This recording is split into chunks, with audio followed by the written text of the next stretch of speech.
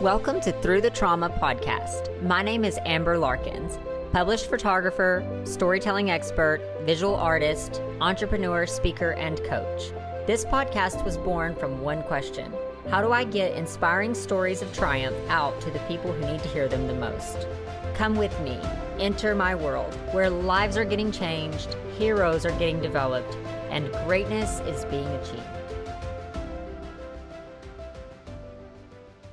Welcome to Through the Trauma podcast. I am Amber Larkins, your host, and today I have with me Mr. John A. Brink. John is a war veteran that came from Nazi-occupied Holland.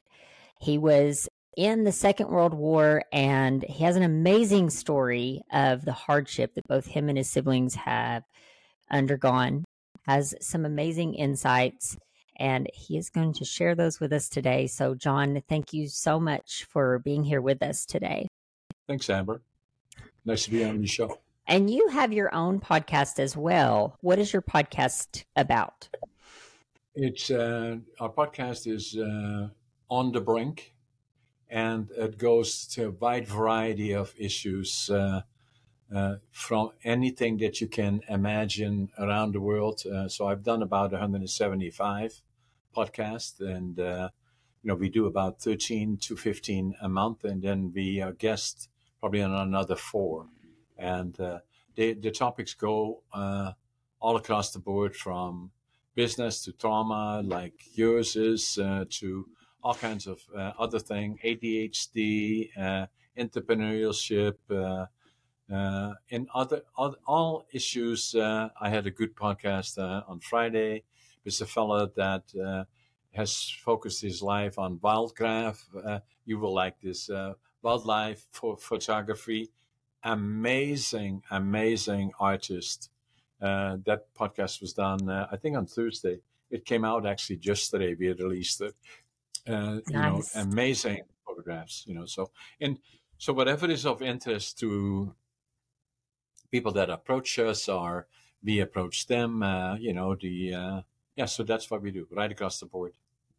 And you've been very successful, even given the hardship, which we'll get into. And then you're also an author, which you sent me some awesome books that I haven't had a chance to get into yet. But Finding Your Passion, Living the Dream is one of the books. The ADHD Unlocked, and Against All Odds, which is here. So if you look on the video, you can see these. But tell us a little bit about your books. So the first one that I wrote, and I have to tell you a little bit of background, if you don't mind, to put some base around it. So I was born November the 4th, 1940, in northeastern Holland. Holland was invaded by the German armies in a blitzkrieg in April of 1940. My dad was drafted into the Dutch army, and the last time that anybody saw him was in the bombing of Rotterdam that killed thousands of people. Then for 5 years, they would not know if he had survived or if he was dead or alive. My mom I obviously was born in November the 1st, 1940, which tomorrow is my 83rd birthday. And I had a sister 1 year older and a brother 2 years older. And so it was a tough go, and we talk about that a little bit more later. But, so the Canadian Army liberated us on April the 12th, 1945. It made such an impression on me that I knew from that point forward I would go to Canada, the land of my heroes.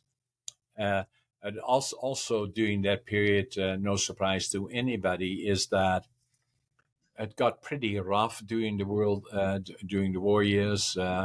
Hunger was commonplace, cold was commonplace, and anxiety, planes overhead, and obviously left me with PTSD, the inner child I got counseling for actually when I was well into my 50s, and we saw far too many things that we should not have seen, and but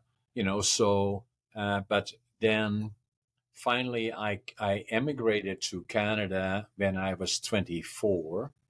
And the other point that I should add to it, as you wondered about the second book, ADHD, is that I failed grade 3 and I failed grade 7 3 times.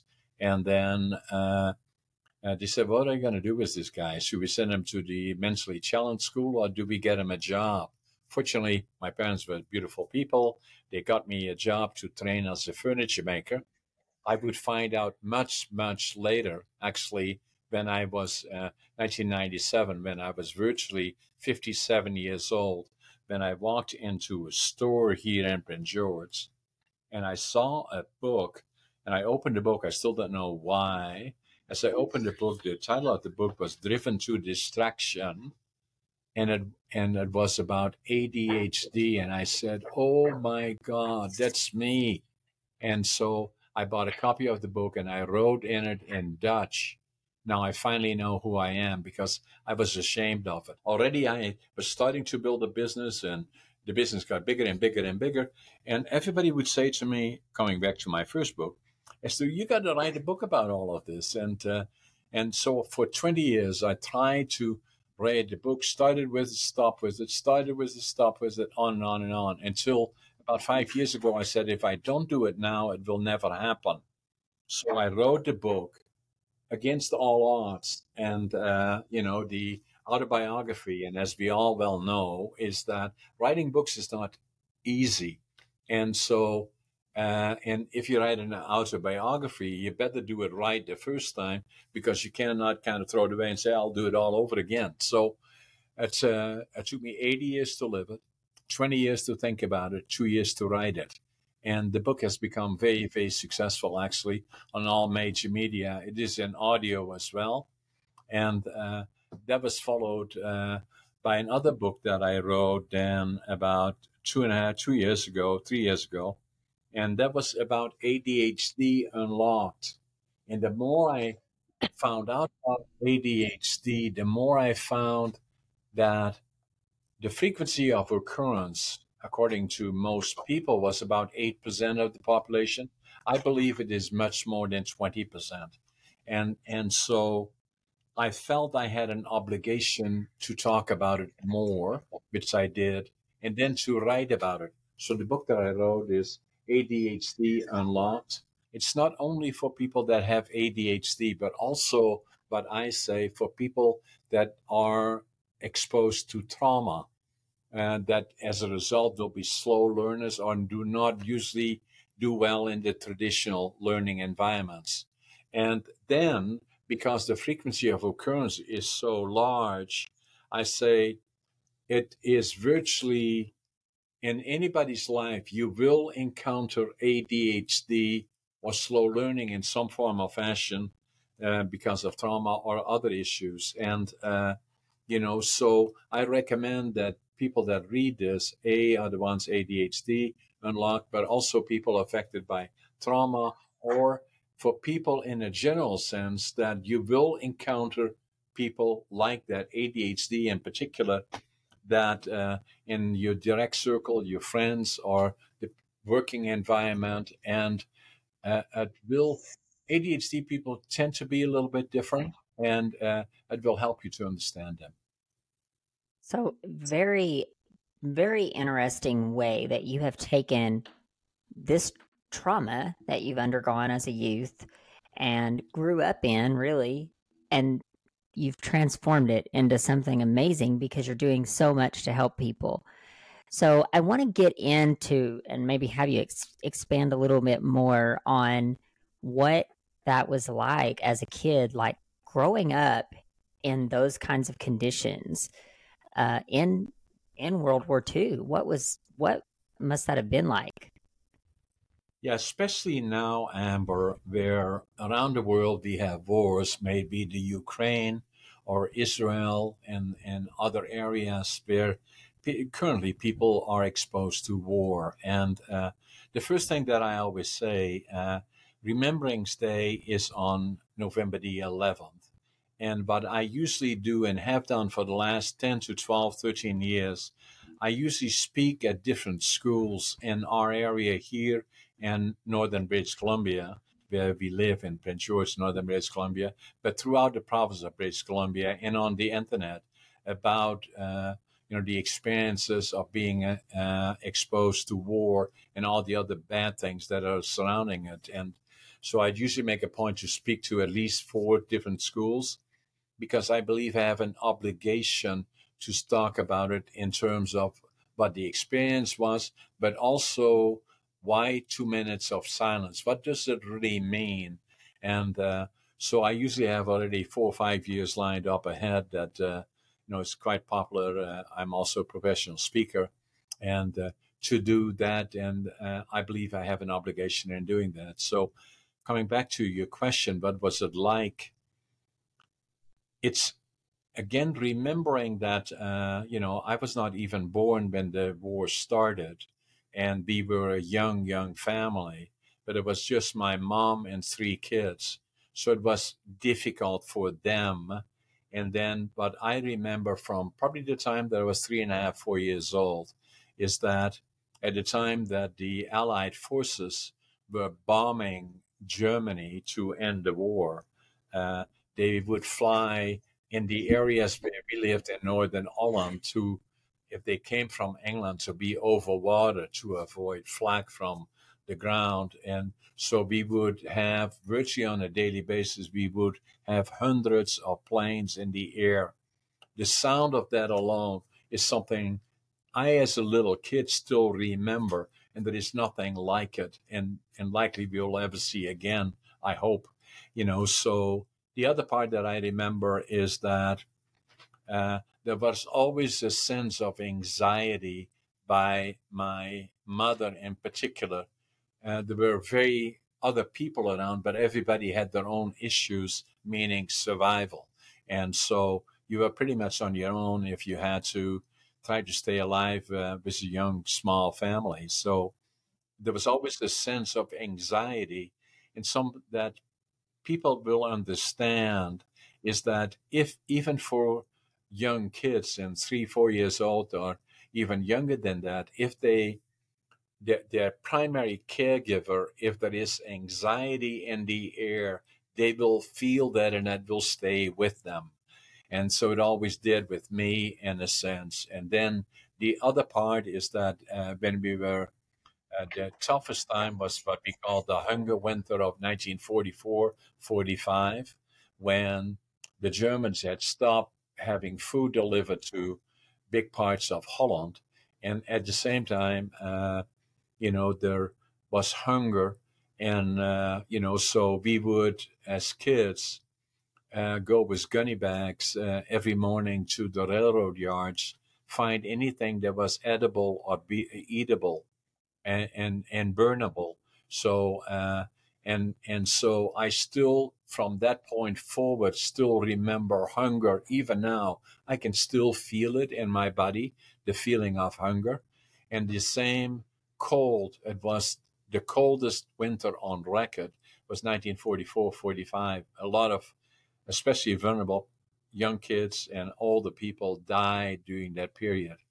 And then the actual liberation when the Canadians came in, and that created a sense of no man's land where the Germans that were fleeing on their way to the border. We were about 20 minutes from the German border. They had nothing left. And, they stole all the bikes that they could get and blew up the bridges behind them, but also were spooked easily by people. So I always remember several people being killed. They were laying on carts with legs and hands sticking out. And then I remember a neighbor, he was shot through his eye, came out of the other, and we saw that. And it kind of stays with you then. And, so it was a difficult time. And then, but other people don't always fully appreciate is that, that when the war is over, May 5th was the liberation in Holland, then, that there may be a thought by some of our listeners that, okay, the war is over, so everything is back to normal. No, it isn't. like families like ours, for instance. I don't think my dad had been gone for 5 years, and he was nearly killed a number of times. And so the relationship never got back to where it was at one time. And, and obviously PTSD followed. And then it takes a long time before things get back to, if you wish, a sense of normal. It could take a generation, sometimes longer. And that's the fear that I have now, looking at the Ukraine, looking at Israel, and all those other kind of places. It's something that I think a lot of people can't really even wrap their minds around what that's even like, especially here in America. I don't think that we have experienced anything like quite like that to that extreme. We live in scary times, and it just because we've never experienced it doesn't mean that we can't ever.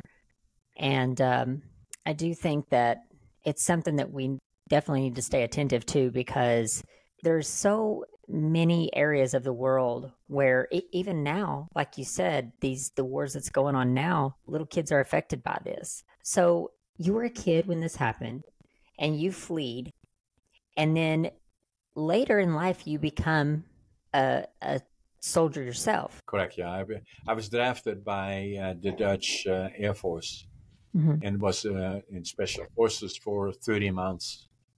Mm-hmm. And then we're nearly drafted into, we were on the verge of being sent to in the Dutch New Guinea, which was then overran by Indonesia. We were leaving the following week and didn't quite get there. But yeah, indeed, I was in the Dutch Air Force, and so in a warlike setting, it's sometimes, yeah.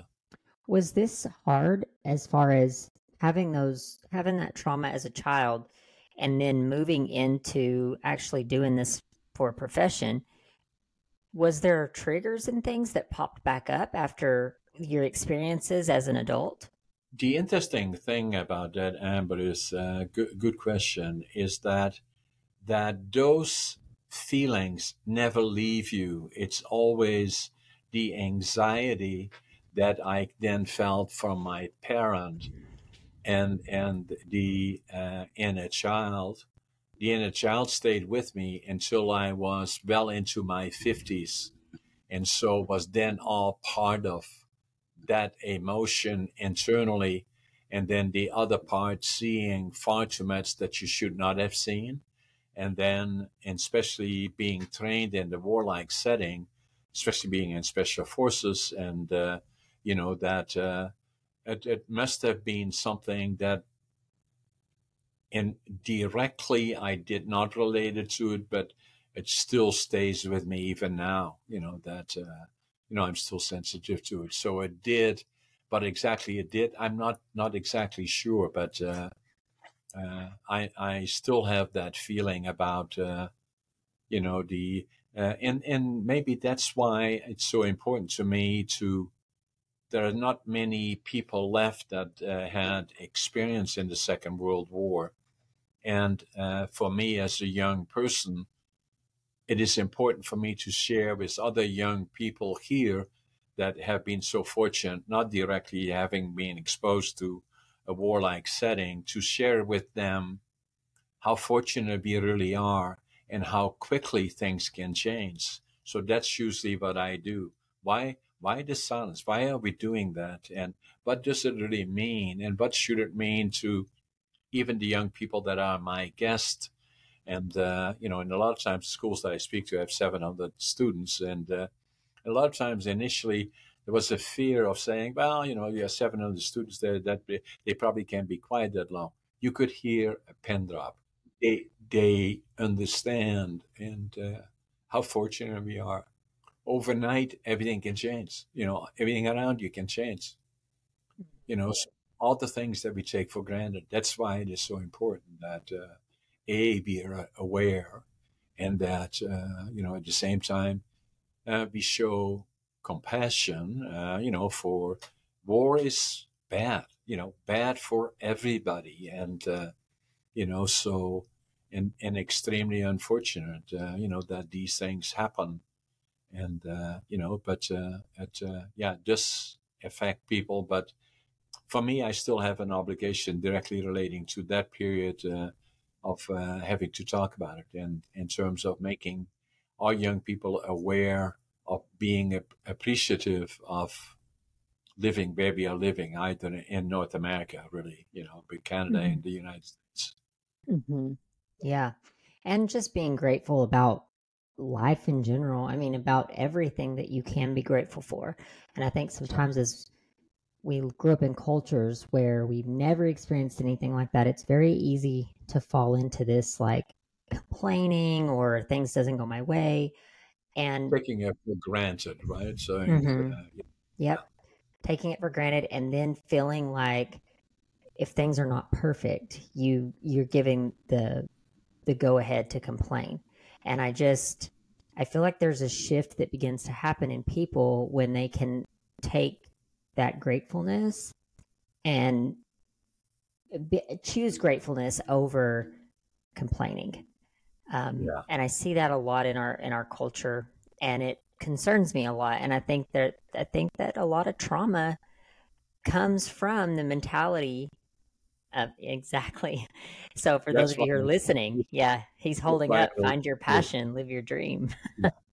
and saying, and so when I came to Canada, I didn't feel that I had been successful because I left school when I was 14, and a lot of my friends went to college and on to university, and I became a laborer, and I admired it now, but then it was kind of looked down on, and and I was very good at what I was doing, and then very quickly already was quite successful in Holland. But then I felt I had to prove to me, not anybody else, that I was equal to all the other guys and girls that were successful and had gone to college and university. And but I wanted to find out if that were the case. So I left Holland in July of 1965 when I was 24 years old with a suitcase, two sets of clothes, three books, and 150 Canadian dollars. I couldn't speak the language, didn't know a soul, didn't have a job. And on my way I wanted to build a lumber mill, and so the place to go would have been British Columbia. And so I flew into Montreal, took the train across Canada. My God, that's a long way to go. I'll know from the States. And, so then when I arrived in Vancouver, Canada, I went to the immigration office. Fortunately, there was a German fellow there, and I could speak some German. So I told him what I wanted to do. I wanted to build a lumber mill. He said, Prince George. Prince George is about 500 miles north of Vancouver. It is, British Columbia is a beautiful province, and it's right in the middle of the province. From north to south, east to west, 500 miles is halfway. And, so I arrived here. Have you got my sign there? And I arrived here and I came off the bus. And, and as got off the bus, I had my suitcase, my two sets of clothes, the three books. And then I had in my pocket, and my employees gave me this. This is a sign, I had $25.47. But what I did have is attitude. The glass is always half full for me. And if it is a bad day today, I'll swear it's much, much better tomorrow. Passion is that I love what I'm doing, and everything that I do, I give it 120%. And then work ethic. I work harder than anybody, and what will follow is success. And so my employees gave that to me. So, uh, so with the $25.47, I wanted to start from that point and build my career. So within a year and a half, I was the superintendent of one of the largest sawmills here. Within 2 years, I was part owner of a sawmill and owned a motel. And within 10 years, I built a company called Brink Forest Products, part of the Brink group of companies. And we have 10 companies, and all around British Columbia and employ normally around 400 people. And and then I'm obviously an author, and I feel much better about myself now in regards to my grade 7 failing because it was ADHD. And then the other part about ADHD is that for all those people that are, are are blessed with it, because I call it a superpower, and and so hence a lot of people say to me, "How can you do all these things? You're writing books, you podcast, and you're doing these companies and all the others." I say ADHD. That's why, and I love it. Yeah. Yeah.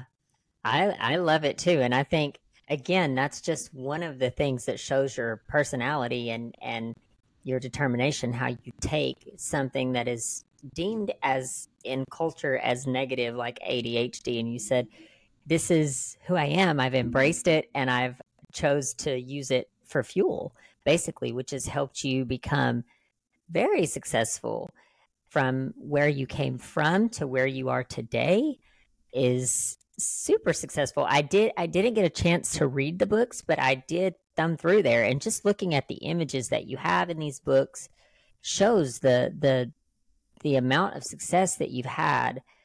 Can you talk to us a little bit about that success and what that was like, having come from such a dark place as a child to then growing into something that is not only successful? Success is defined differently by different people, but you're not only successful in the sense of you've grown these companies, but you're successful in the sense of you are now educating other people.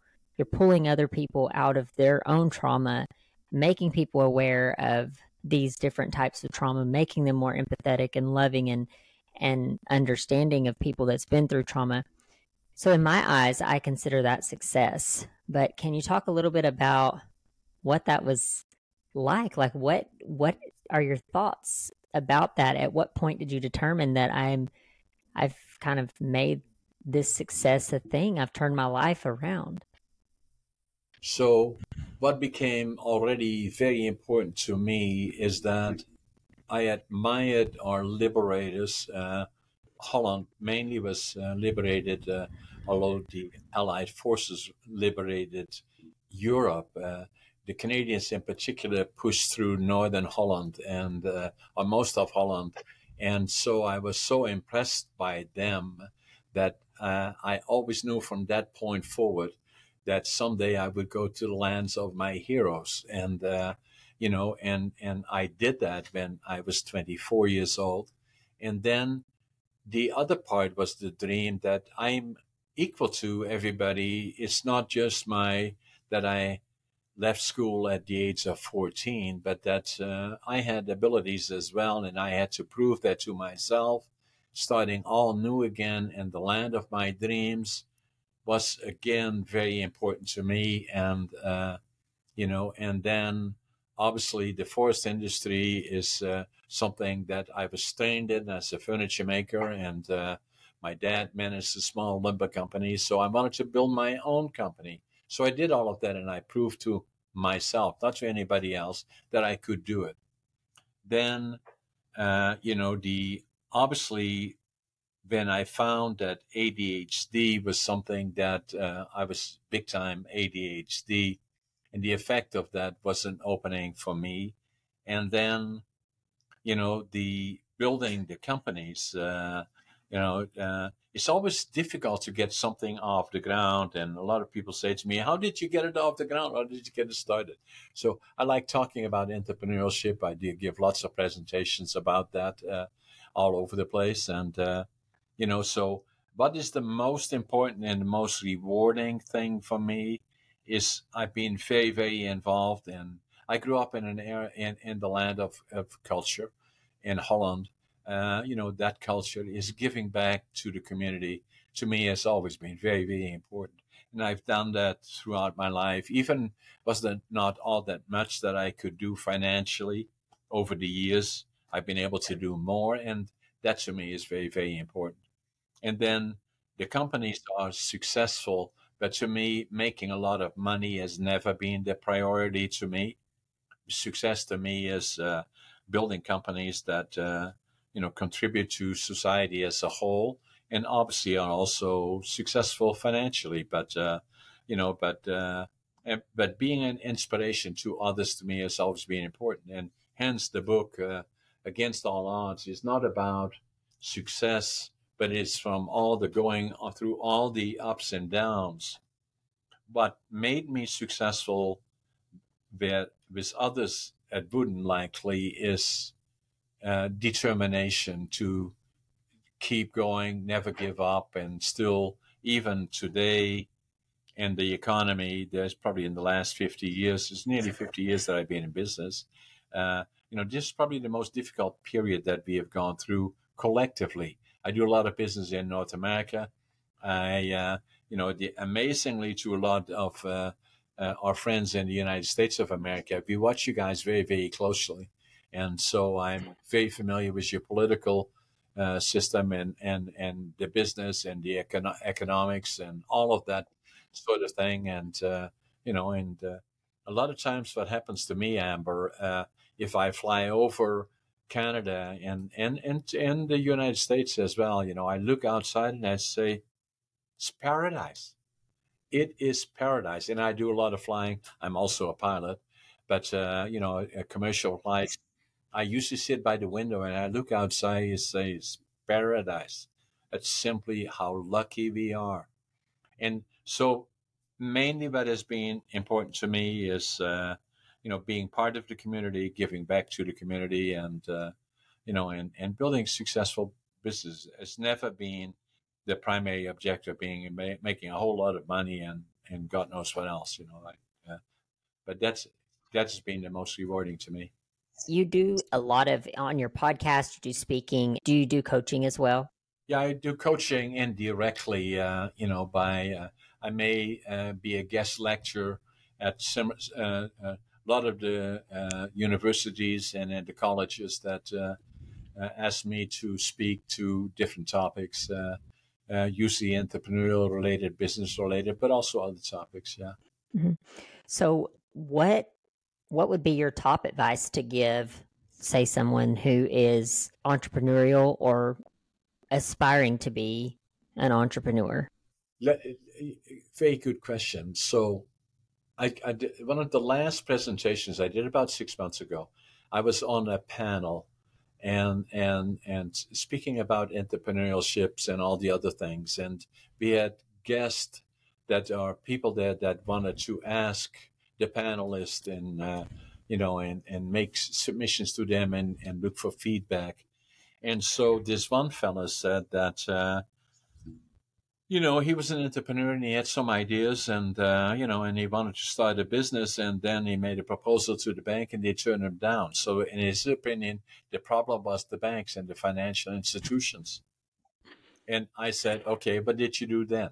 Well, he said, it obviously doesn't work anymore. So I said, let me give you an example. When I started in 1975, I had no money, and I put together a business plan that was fairly detailed, still works today, actually, amazingly, 50 years later. And I went to every single bank in our community, in our region, got turned down by every one of them, and ended up with two of them at the end.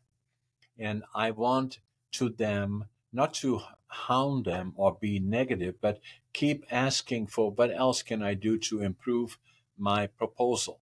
The problem was I lacked equity.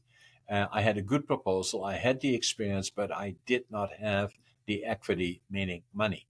I couldn't find any partners going into the business. So the one bank I went to probably 12 times, different times, make changes again. And then I always remembered like just today, it was in early 1975, January, February, March, whatever it was. I went into the bank and the manager of the bank was sitting about 6 cubicles away from where the fellow was sitting that looked at my proposal again. And I was looking for $25,000 to start my lumber company. And I still remember like just today, way in the distance, I hear give him the money, give him the money. The point that I'm making is simply determination, never give up. And too many people give up too quickly. That would be one advice. The second one is that if you have ideas, bounce up by entrepreneurial people that have been successful. Most of them, you may think, well, they don't want to listen to me. That's not so, because most entrepreneurs that have gone through this love to help people that have ideas.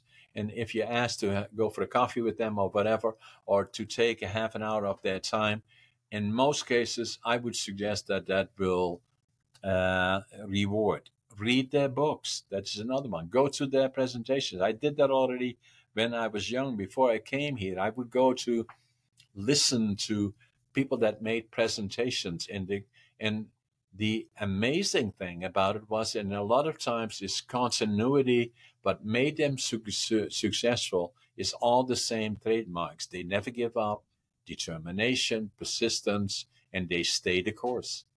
Now, Mm. the other part about it, I have to add, I became much more aware of it much later in life, after 1960, or when I was 60, is that a lot of the entrepreneurs that are successful in business, ADHD. It is. So where we now, we are applying, we have looking for new employees in our company, and especially on in one particular case, we are looking for production managers. So we have an advertisement going out all across Canada, maybe it's US as well. Is that we're looking for a production manager? We lay out the qualifications that we are looking for, and then we add to the bottom of it ADHD considered to be an asset. And Mm. the first time that anybody advertised that, virtually going across the world, and I mean that sincerely, is that, so I'm working on ADHD is a bonus, it's a benefit, it's not a liability. Mm. So, when you're talking about ADHD in this sense, are you talking about someone who would be diagnosed with ADHD? Or I know you touched on earlier that ADHD is also what you would consider someone who has gone through trauma, or you would consider that book being purposeful for someone who's gone through trauma. Would you use those two things simultaneously, or are Mm. you speaking? So let me say this, Amber, is that I'm not a medical doctor and I cannot give medical advice. I'm not trying to do that. That then coming to the points that I'm making is simply saying that a person that has ADHD is the benefit that I have. I have great capacity. I'm uh, usually excited about the things that I do, and I can do a lot of things all at the same time. But one of the challenges that I had when I was in the schools, a lot of times when I was there, I was not preoccupied by all the mundane things that I had no interest in. I believe the same could well happen to people that have been exposed to trauma. I'm not suggesting that they are ADHD, but simply because of the fact that they have been exposed to trauma, they would not be, as easily captured by sitting in the school for the next 4 years, listening to a whole lot of things that they will never use again. Mhm. And so in my case, a lot of times mentally, I was really not even there. If somebody asked me, you sat in school this morning, do you remember what they talked about? I would say, no, I have no idea, no clue. Mhm. And what I'm suggesting is that that people that may have been exposed to trauma or something like that would likely be able to become more effective in their normal learning system if there was more thought given to the effects of trauma and learning. Mhm. So yeah, Well, the reason I but asked not that, I'm not a doc. So. right, absolutely. The reason I ask that is because this was my next question for you, but I just got sparked in my mind with that. But my next question was with do you believe that hardship or trauma or things that we've been through in our life that we've overcome builds a certain characteristic of resiliency in people that they can't necessarily get through other means, except having to go through that hardship, building that type of resiliency. Yeah, I agree with that 100%. I believe that is the case. Unless it is, you have to be able to somehow reconcile it in your mind. That doesn't mean you eliminate it, but that you can, that during the period where you're still trying to deal with it, it makes it difficult. But at some point in life, you have to be able to reconcile it in order to have a sense of, okay, I know it's there, but I can go beyond it. And I believe that is extremely important. Mm-hmm. But if I look back for myself, that I still have features that go back to that period. I always lock my doors. I'm always worried about things. I'm always trying to understand the environment that I'm in, and I still feel from time to time the hunger and cold somehow in a strange way. That soon as things get and I don't even have gloves and it gets 30 below here. I don't, but I still get the feeling of cold and then to a certain extent the anxiety and then the hunger and then trauma to a certain extent that seeing dead bodies and people being shot, and far too much of that always in a way stays with you. And that's likely one of the reasons that I feel I have the obligation to speak wherever the opportunity presents itself, and especially to young people, as to say, why do we have the 2 minutes of silence? Why is it so important to remember that? Mm-hmm. And, so, and that's why I do that, so, and, the, so the answer to your question is the trauma does stay with you. I believe it does, but do you reconcile it? That's the important part. And if you don't, like I got counseling for the inner child in my late 50s, very, very, very emotional, so, and then PTSD, I'm not exactly sure if you get past that in the sense that you can reconcile it, you become aware of it. I didn't fear it necessarily, but I know it's always kind of there in a way. Mm, yeah. Wow. I think about these things a lot. I think everybody goes through trauma, but I definitely believe that some people's is worse. Of course, we live on perception as well, so it depends on how we perceive that trauma as well. But I don't know that hearing your story, I don't know how well we can relate. I do think it's very important for us to like get a good understanding of this, and to have empathy, because we do live in a time right now where things are happening in our world where I feel like a lot of times we want to just put it out of sight, out of mind. And it takes someone like you reminding us that these things are happening and that people, families are being really impacted on a huge scale.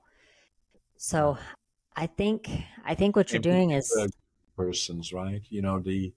It stays with them. The farming years a lot of times are in the first 5, 6, 7 years of their lives, and the environment that they are in, and the closeness and the importance of that protection of their parents Mhm. and loving environment, being always in a sense of anxiety because of bombs falling or planes overhead, where you pick up from the parent that anxiety that exists. My mother used to take us outside on the flat roof on the back of the house, not to look at the planes, but she felt safer outside than inside. And all we saw overhead is hundreds and hundreds of planes, 350, 400 planes on the way to Germany. And if you kind of mentally see Holland, northeastern Holland, is about 20 minutes from the border. We could see in the distance Bremen, Kiel, Hamburg, and all of those things in the distance being on fire. It's and planes coming back and shooting, and all of that sort of thing. The has an impact on you. If you have someone, they have a lot of childhood trauma, what would be your best advice for that person? Again, not being a qualified individual in a professional way, but in a personal way, find comfort with others in similar ways. And the second one is get professionals to help you work through that. So, not to forget, but that you can find a way to reconcile it in terms of your past and that you don't live with it on a day to day basis. And you find that in people that have been there and are there, and then getting the professional help to kind of help you work through that so that you can not forget about it, but still have it there, but get to, as close to a sense of normality as you can. And the more you can appreciate what's happening in life in a general way, how lucky we are in North America. And then, so the other thing that I did here is that coming from Europe is that the day of the invasion by the Russians of the Ukraine, the if you were at my mill here, you will see a couple of flags out here, one for BC, one for Canada. I said I need I said to my people here, get me a Ukrainian flag because I want to hang it up. And I couldn't find one and nowhere. And they said, well, it will take 2 weeks. I said, I don't have time to wait. So I went to a store here that sells uh, uh, the colors that I need, blue and yellow. So I got one made. We got about 4 or 5 made, and we hang them up the same day they invaded. So that was important to me. Why so? To just make a point, having the Yeah. flags there? Yeah. Yes, Yeah. because I don't believe in war. Period. And I troubles me in a lot of times that what I see. I'm not being in judgment. This is not the place, the time to do that. But that the wars are destructive, and a lot of times, if I look around the world, I'm going to be so free to say that. If I look at North Korea, Kim, I look at Putin, I look at Iran, I look at other places like that. Hitler fits in that category, and where singular individuals have been able to drive countries into and others into devastation. And I say, why? Mm-hmm. Why do we tolerate that? So so it's very, very troubling, and then a lot of innocent people, but in particular generations of young people will be affected by it for generations to come. Theirs as well as others that are trying to deal with that. Not only is the loss of life, but all the other things that have been destructive to the things that are so important to us. So, what would be your advice for someone like myself who, obviously, I'm very empathetic. I have a lot of, I don't like seeing the things that's happening in our world, and I I do believe that you can make a difference by taking action, but in this regard, especially pertaining to war, how do you have any advice for what we do is just as a population, just as individuals, speak out, or is there other things that we can do? I speak out in terms of that, the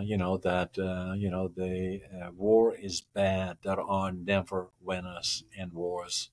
And, so I believe that, but I will say that all the time.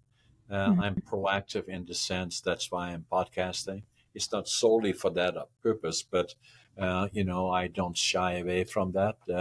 I'm very open about, my background growing up in war and getting that message out. And if I look around the world, we're lucky in North America. Not so sure that we always fully appreciate it, but we have a democratic system, where the dictatorships like North Korea, Russia, China, Iran, those kind of places, that are pure dictatorships, is not healthy.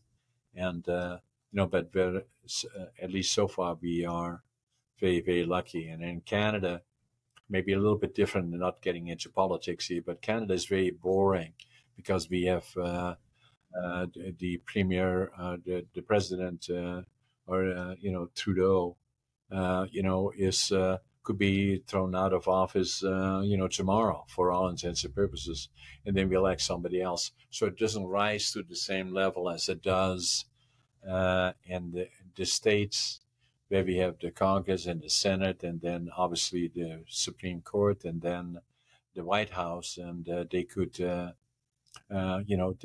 it becomes, to say the least, interesting. So we're watching with full interest as to what happens in November this year when the official re-elections take place, and in particular the elections in November of 2024 as to who will be the president of the United States, because it affects us all. And Mm-hmm. and I watch it very, very, very closely. And Yeah, so what I'm saying to you, so is Amber, is that be free, be willing to speak out about it. You know, not necessarily politics is always delicate, but at least in the general sense that that we are extremely lucky to what we have on both sides in North America, and I, wherever the opportunity presents itself, I'm fairly vocal about that. I love what you're doing. I love that you're training up entrepreneurs. I believe that entrepreneurs have the power to really make a difference in the world because there's one, I think they're leaders. Obviously you have to have some leadership ability to run a business or to run a company. And so I think there's leadership ability. And I think that having that, I don't know the word you would use here, but almost like autonomy, or like you're not under any other system to where you have control of your money and you have control of your time and you have a voice. I I truly believe that entrepreneurship is powerful. And I think for someone like yourself who has gone through some of the worst trauma and has rose above, and now you're not only very successful in your businesses, but you're training up other entrepreneurs and you're making a big difference in your podcast and in your voice. And I think, when you told me that you're 80, was it 83? You told me you're 83 today? Tomorrow, tomorrow, Tomorrow. 80. Tomorrow. Yeah. Which you don't look that age. So I think it's definitely, when you have purpose, it builds longevity to your life. I truly feel so. And you're I think, a living, walking example of that. So I just want to thank you so much. But before we close up, I just want to ask, is there any other like closing remarks or anything else that you'd like to leave our audience with? I would say, Amber, and thank you for those kind remarks, is that I'm a businessman. That means that I have to sometimes, and a lot of times, I have to be hard and tough, but I always have respect. And I would say respect. The other thing that I would say is very, very important for others. And, and then the other part is that I respect anybody, no matter what their religion is, their sexual preferences, and all the other things. I will all respect them. And then, in a general sense, I say far too often people are critical of themselves and saying, this doesn't look good, that doesn't look good, or I'm not good enough, and say, don't. Uh, every individual is unique and special as to who they are. I agree. I agree with you 100%. And it's up to us to kind of find who we are so that we can use our gifts for what we're put here for. John, thank you so much. You have been amazing. Thank you for going into detail about your story and just for having the courage to share that with so many people on your podcast and in your books. And I just thank you so much for you coming here today and sharing with us. Thanks, Amber. And let's stay in touch. Yes, absolutely.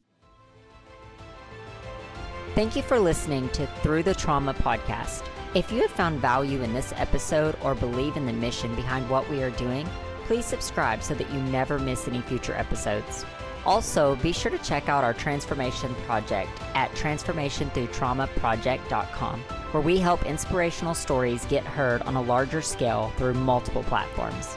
If you know someone who can benefit from this episode, please share it with them. Until next time.